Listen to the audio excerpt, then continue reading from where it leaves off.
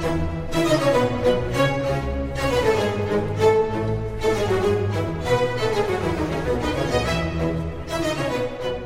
this is Richard Hsu, host of Hsu Untied. Today I'm very pleased and honored to have with me as my guest Daniel James Brown, who's a New York Times bestselling author, who's the author of this fantastic book called The Boys in the Boat. Very well-known, terrific book.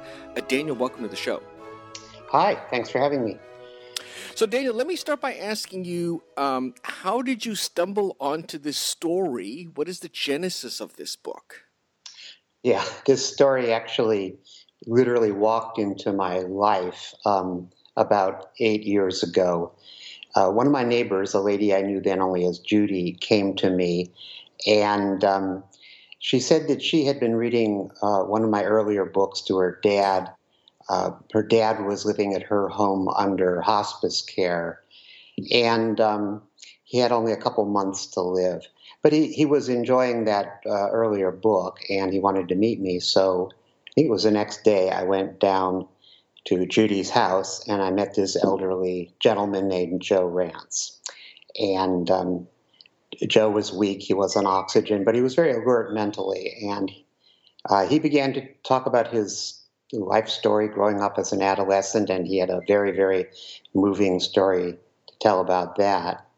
But then he started talking about how he and some other guys had come together at the University of Washington beginning in the fall of 1933 and had wound up being the crew team for the University of Washington that wound up going to the 1936 Olympics in Berlin and rowing against, amongst others, a German boat in front of Adolf Hitler. And as Joe was telling me this story, I was just absolutely mesmerized by it. So really that first meeting with Joe Rance got me started.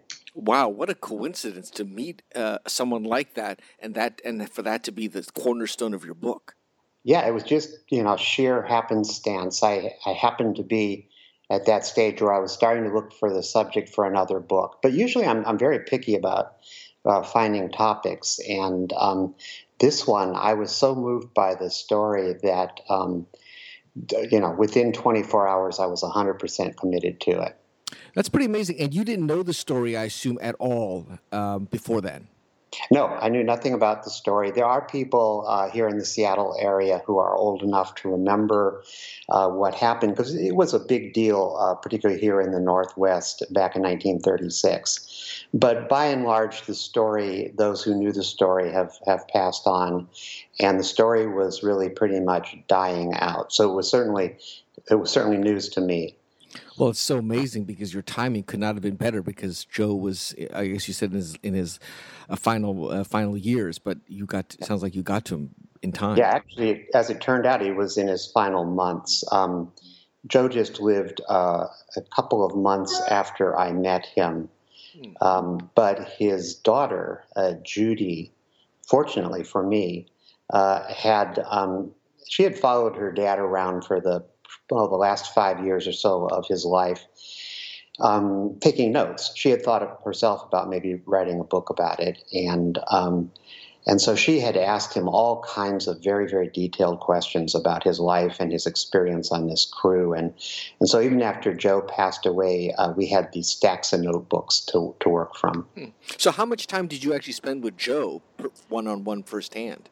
So I met, with Joe a dozen or so times. He was getting weaker as time went on, and I didn't want to, push it too hard.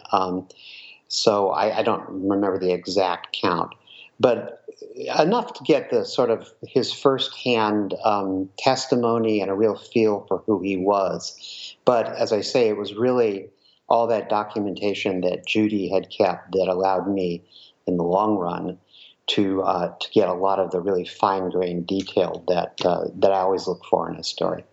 So now, what other kind of corroborative research did you do? Was there a lot of other research you had to do, or was it mainly from Judy and Joe? Oh, no, this was a massive research project. For one thing, through Judy, I reached out to the family members of the other 8 young men who had been in the boat with Joe. And all 9 of these families were extremely interested in what I was doing and extremely helpful. So they came to me with boxes of letters and diaries and news clippings, and they sat down with me for, probably hundreds of hours of interviews, so that I could develop the other major characters in the book. And then, of course, I did spent a lot of time at the University of Washington Library reading microfilmed newspaper articles from the 1930s. One of the real advantages I had was that in the 1930s, rowing, which we think of as a very obscure sport now in some ways, rowing was enormously popular as a spectator sport. And as a result of that, it was also kind of a golden era of sports writing.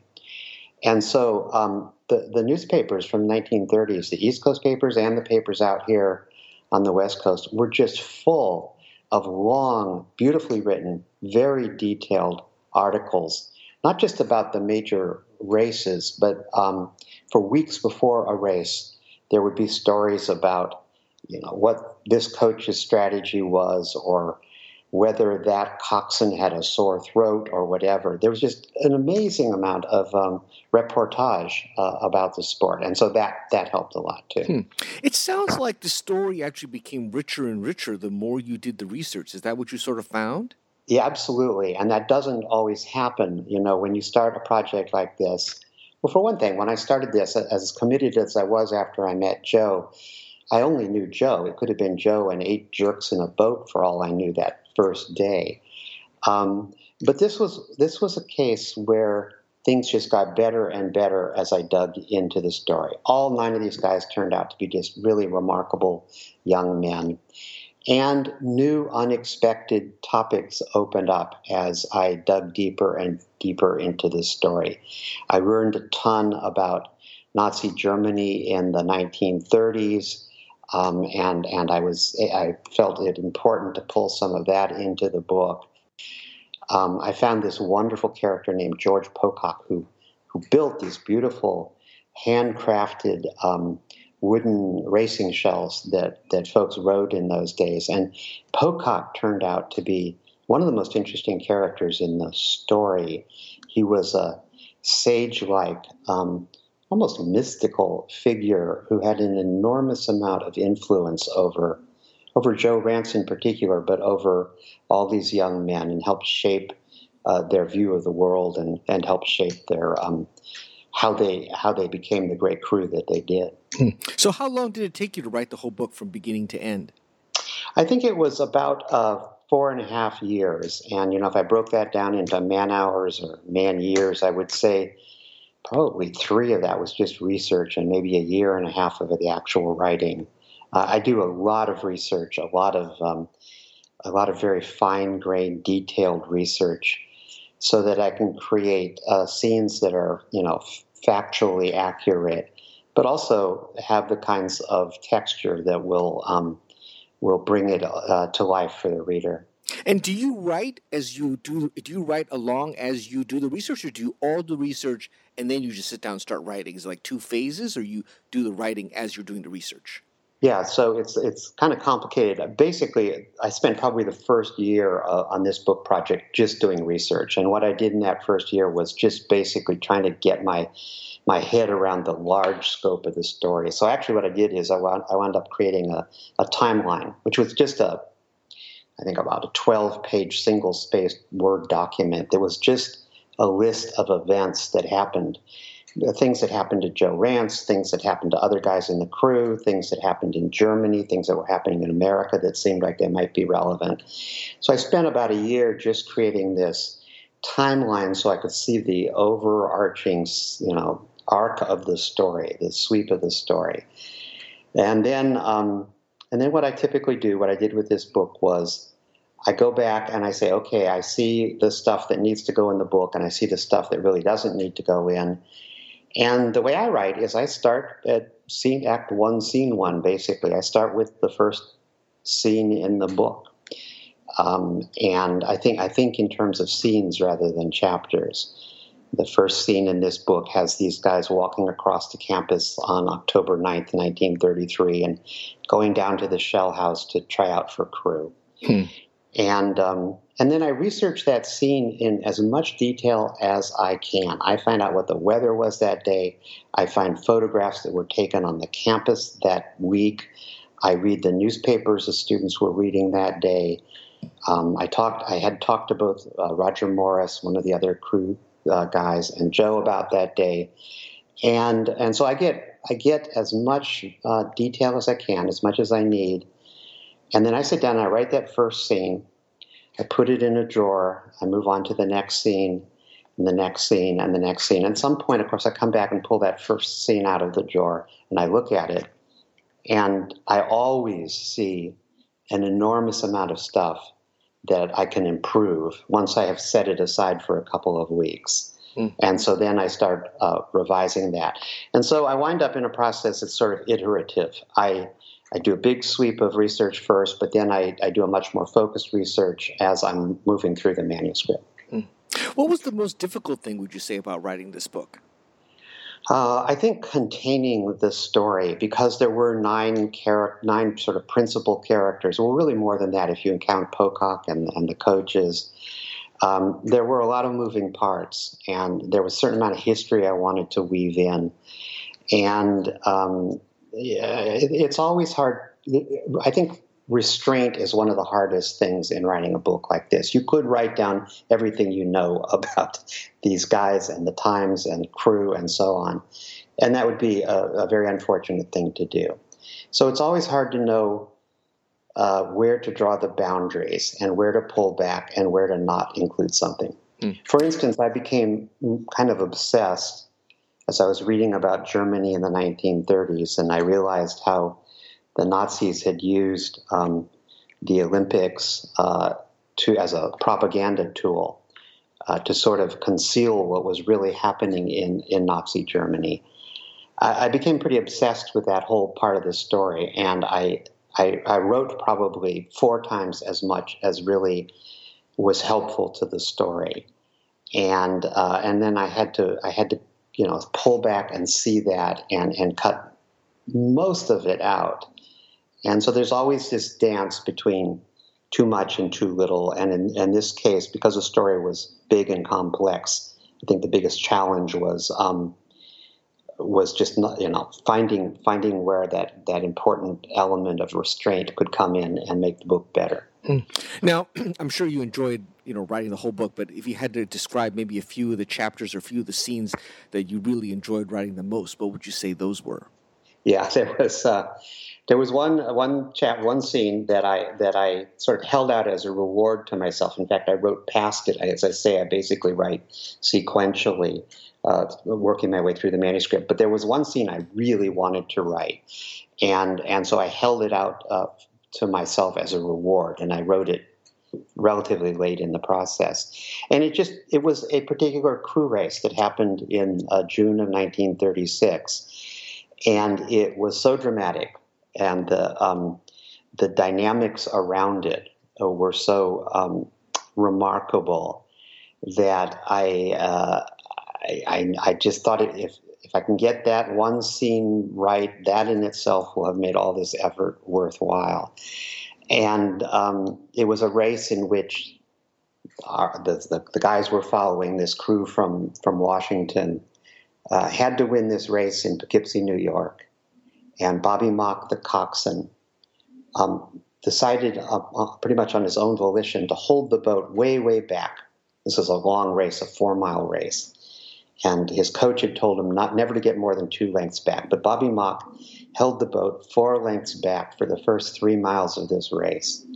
And only about the last quarter mile of the 4th mile, he finally turned his boat loose, and they just mowed down. All the boats in the field were ahead of them, and they came from the rear of the field, and they just blew past Cal and all the other entrants in the race. And it was it was just a remarkable scene, and really what catapulted them forward to the Olympics. So I very much, as I say, anticipated writing that, very much looked forward to writing it. When I go out and I do talks about the book, I often read from that passage because I just still, that race still gives me goosebumps. Did you ever try to get on a boat and just try rowing just to get a feel for what it's like on the water or anything like that? Yeah, I mean, I have boat. I've been in a boat a couple of times. You couldn't really call it rowing. It was more like flailing at oars. It really is much harder than it looks, and not just, it's hard in a physical back-breaking way. I mean, rowing, particularly at this pretty elite level, requires an enormous amount of fitness. It's almost impossible to overstate that.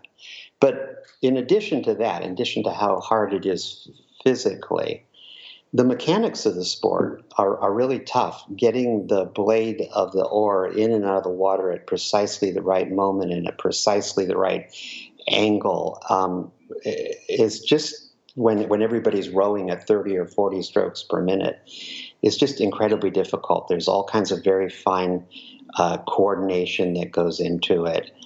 And there's also a lot of mental strength required because it kind of demands this extraordinary amount of focus. So I did it enough to realize that it's way harder than Well, I have some familiarity with this because my youngest daughter is actually a rower, so I know some of the stuff of what you're talking about. Terrific.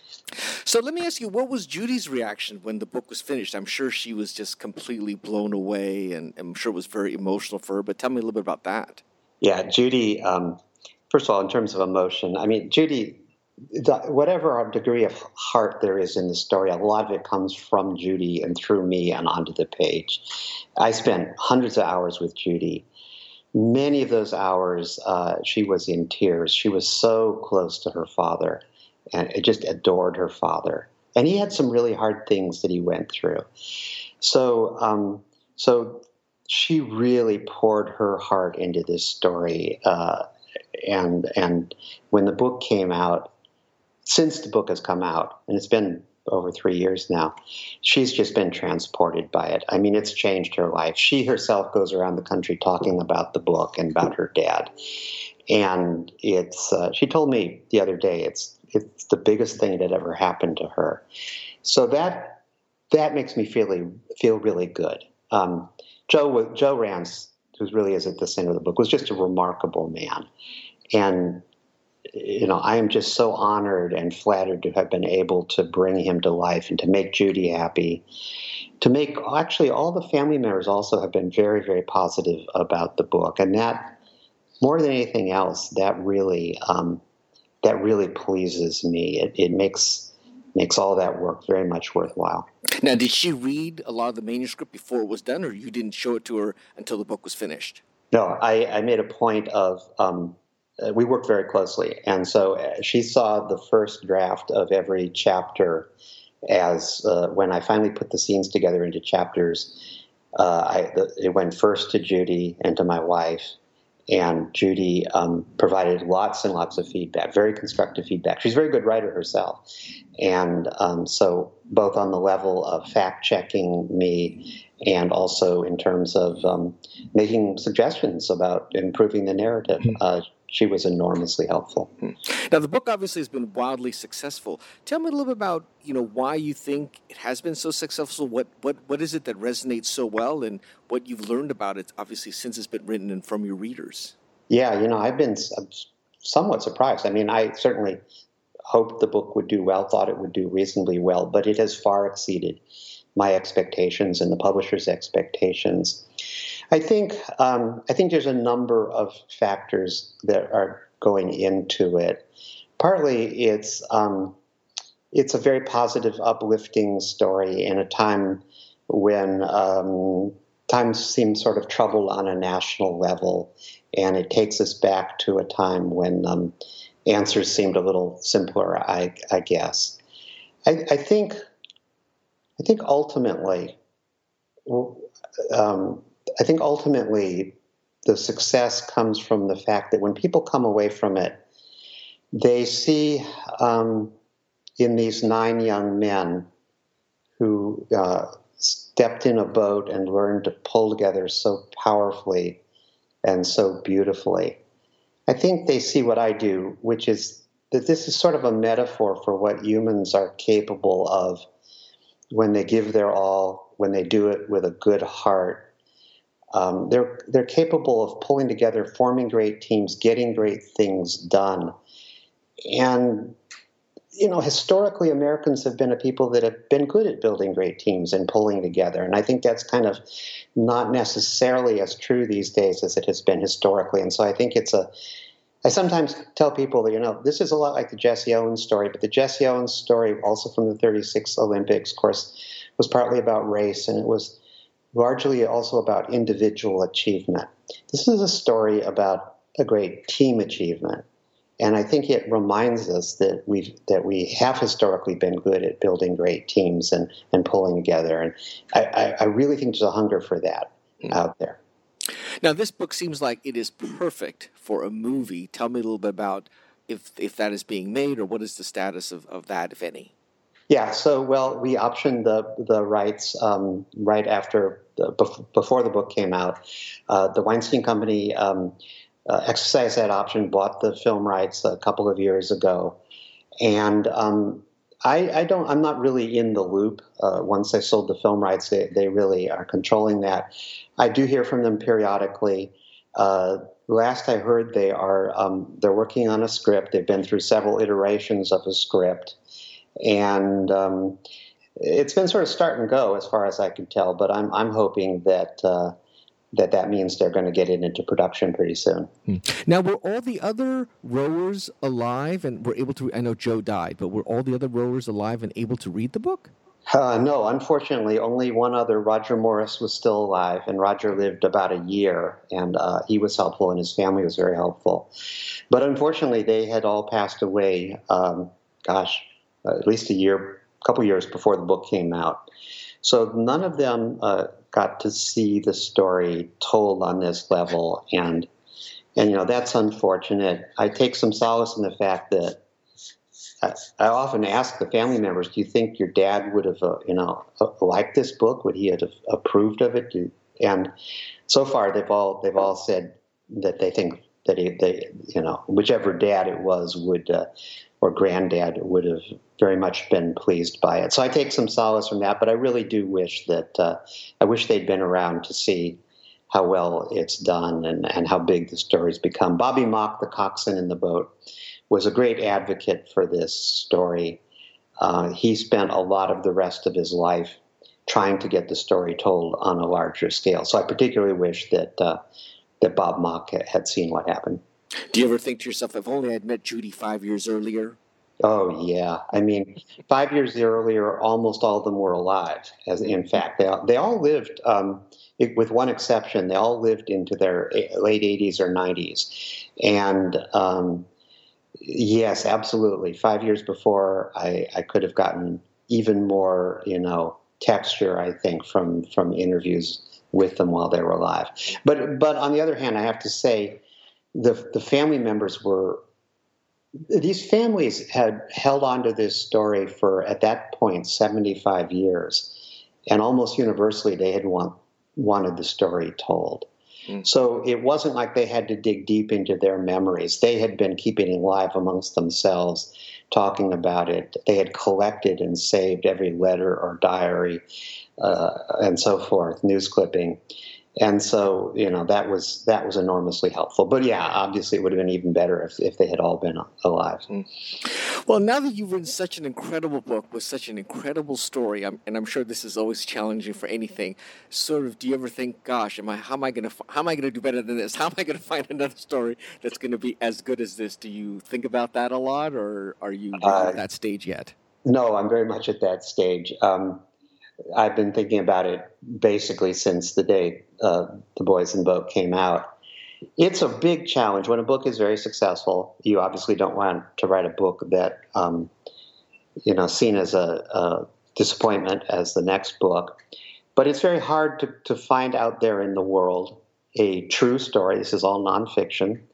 So it's hard to find a really great, true story that hasn't already been dealt with to some extent, or to find one that has been dealt with, but you can bring a new angle to it and really make it fresh. It's a huge challenge, and I think I'm getting close. I mean, I'm not quite ready to say what I'm going to do next, but I've narrowed it down pretty much, and I have a pretty good hunch of where I'm going with the next book. How exciting. Did you take, after this book was written, between books, how long do you sort of take where you just don't even think about the next project, or do you really literally just start thinking about that the next day? The smart thing would be to start thinking about it the next day, I think. But this book, because it sort of took off in an unexpected way and became bigger than I had expected, it sort of has taken over my life. I mean, I've spent the last 3 years running around the country giving talks about it. And I've totally enjoyed that because there's so much wonderful, positive energy out there when I talk to people about the book. But by virtue of that, by virtue of the fact that I've been running all over the country talking about this story, it really keeps this story, The Boys in the Boat, alive in my head. And that makes it really tough to start another story because, I don't know, in my brain at least, there seems to only be room for one story at a time. And so to the extent that I keep going around talking about The Boys in the Boat, it is hard to let another story start taking hold of you. I think at some point, kind of a harsh thing to say, but I think at some point you just sort of have to kill off that earlier book and open yourself up to new possibilities. Well, when I hear your enthusiasm and how rich the story was and all the characters and personal interactions, I mean, it sounds like you had so much fun writing this book. Was it even work? No, I mean, yes and no. I mean, the reality of sitting in a library for 8 hours hunched over a microfilm reader reading articles from the 1930s for day after day after day. In that sense, it can be work. But I absolutely love it. The process of writing the book and the several years since the book's come out when I've been talking about it with people, it's by far the most rewarding thing I've ever done in my professional life, my working life. It's just been enormously fun. It's been enormous. It's been a great honor to write about these young men because they were so extraordinary. It's been rewarding to see the reactions of the families. It's wonderful to stand in front of a group of people, all of whom have read the book and all of whom have just loved it and understand that it's moved people on a personal level. One of the things that really surprised me, when you're writing a book, you're sitting in your study or wherever writing a book, you kind of forget about the fact that there are real people out there and that this might have real effects on their lives. And I've been really kind of stunned with this book. People come up to me after I do readings and they tell me that, they read the book to their father as he was in the hospital in the last week of his life, and it brought a smile to his face, or they tell me they're giving a copy of it to a young man who has lost a leg in Afghanistan and faces a long rehabilitation. And almost every time I give a talk, people come up to me and tell me how the book has affected people in their lives. And that's really the most rewarding thing of all, and the most, for me, unexpected thing. I had not anticipated that.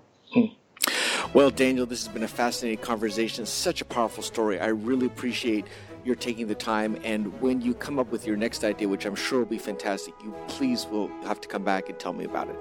I'd be happy to do that. This is Richard Hsu and Daniel James Brown.